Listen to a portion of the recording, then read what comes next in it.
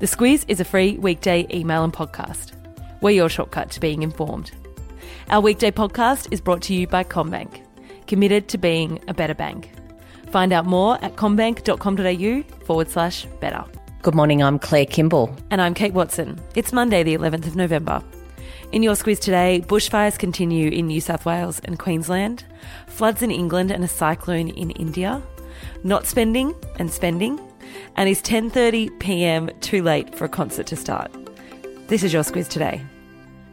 Terrible conditions on Friday and Saturday saw bushfires through parts of the east coast of New South Wales, and sadly, over 160 homes have been lost. That's the number as it stands now, as well as 3 lives.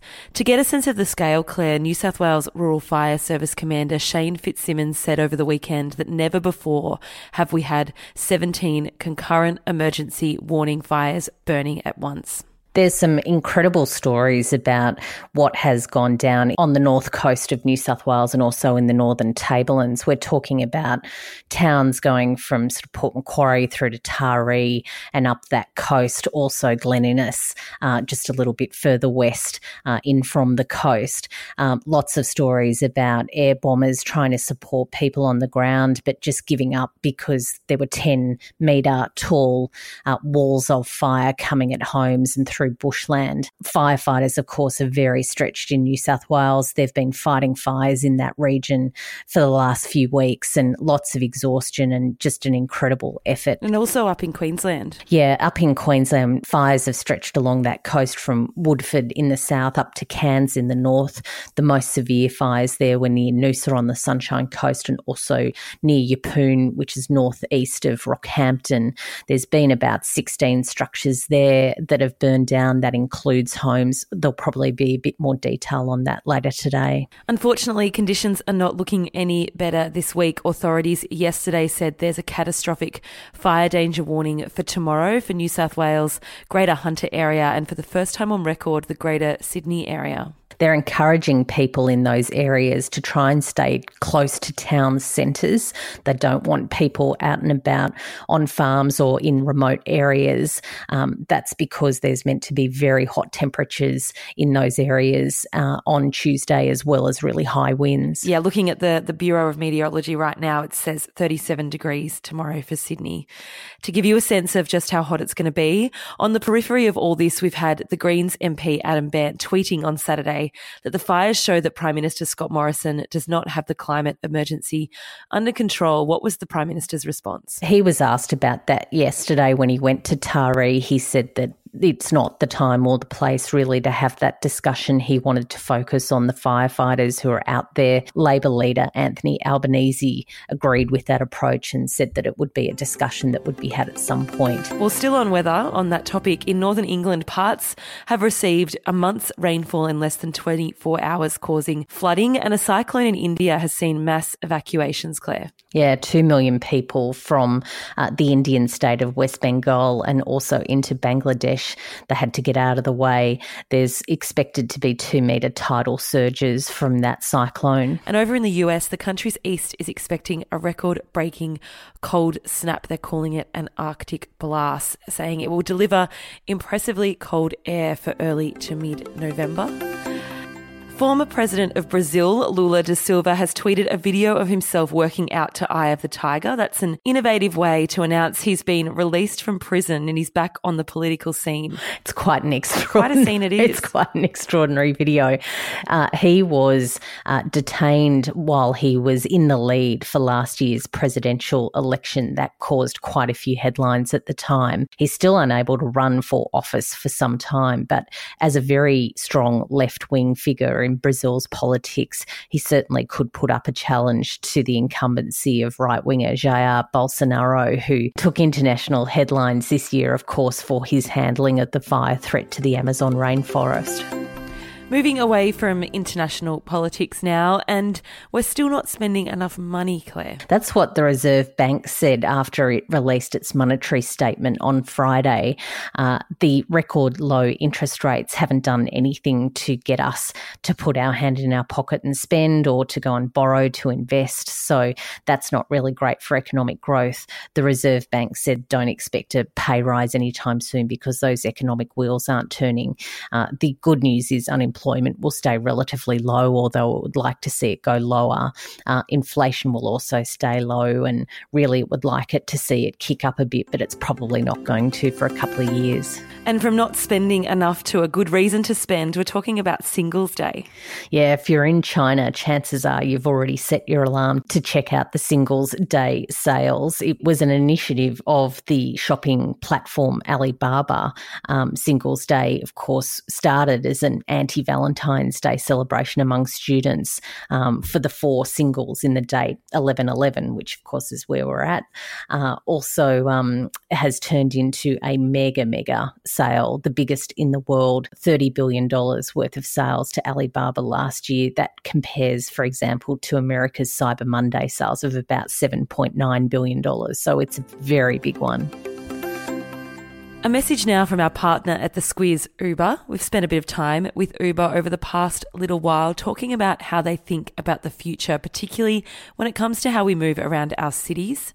Stay listening at the end of the podcast where I talk to Uber's Senior Director of Policy and Communications for the Asia Pacific, Amy Kunrapanya, about Uber's vision for our cities, including their plans to take to the sky. And Claire, it's been 45 years since Australia has won the Fed Cup. We're still holding out though, as Aussies Ash Barty and Sam Stosur were unable to get on top of the French in the doubles. I'm feeling like it's going to be lucky 46 perhaps. But, yeah, let's do that. But yeah, sadly, very tight. They were levelled at 2 games each going into the final doubles match last night. Sadly, Ash Barty and Sam Stosur were unable to take that win, and the French women took it out. Our women's soccer team, though, the Matildas, won their friendly match against Chile on Saturday 2-1, so that's something. And what do we reckon, 10:30 too late to start a concert? Oh, totally. I did that once, but only because it was Prince in his last concert in Sydney. So that was... He started at 10:30? Yeah, well, he did about 3 sessions through the evening, and 10:30 was the last one. So it was just at the small State Theatre. So he was really pumping them through, and it was incredible. But to go to a big Vegas concert that was due to start at 8:30 with Madonna that turned out to be a 10:30 start time. Nate Hollander bought some tickets for that. He's now suing over that late start, and I kind of get his anger over that. 10:30 is very late to start. It is very late to start. Each day the email subject line is a song lyric that relates to a news item. What have we got? Lots of talk yesterday about mateship and Australians helping each other out with those fires. So I've gone for hunters and collectors. You will throw your arms around me. Oh, that's a nice one for today. Of course, it's also Remembrance Day, so at 11 a.m. this morning, many will stop for a minute's silence to remember those who died or suffered for Australia's cause in all wars and armed conflicts. Thank you for listening to the Squiz Today podcast. Thinking of everyone listening from those bushfire areas, there is a link in the Squiz Today email to make a donation to help those affected by those fires. Stay safe. We'll chat to you tomorrow.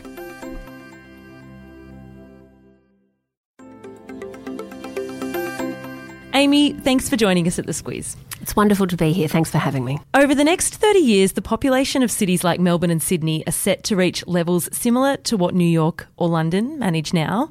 So let me start by asking you, in your words, what do our cities of the future look like? I think the first thing I would say is they look dynamic, they definitely look exciting, and they have to look sustainable. When you talk about population levels growing, a lot of this we automatically think of the solutions of the past have to be part of the solutions of the future. But if we just rely on the solutions of the past, it's about building more infrastructure. It's not about being smarter about how we use what we already have and about making different decisions in terms of how we incorporate technology and partnerships across the public and private sector to find new and better ways to help people move around cities. That's a big piece of how Uber thinks about what a city of the future is going to be.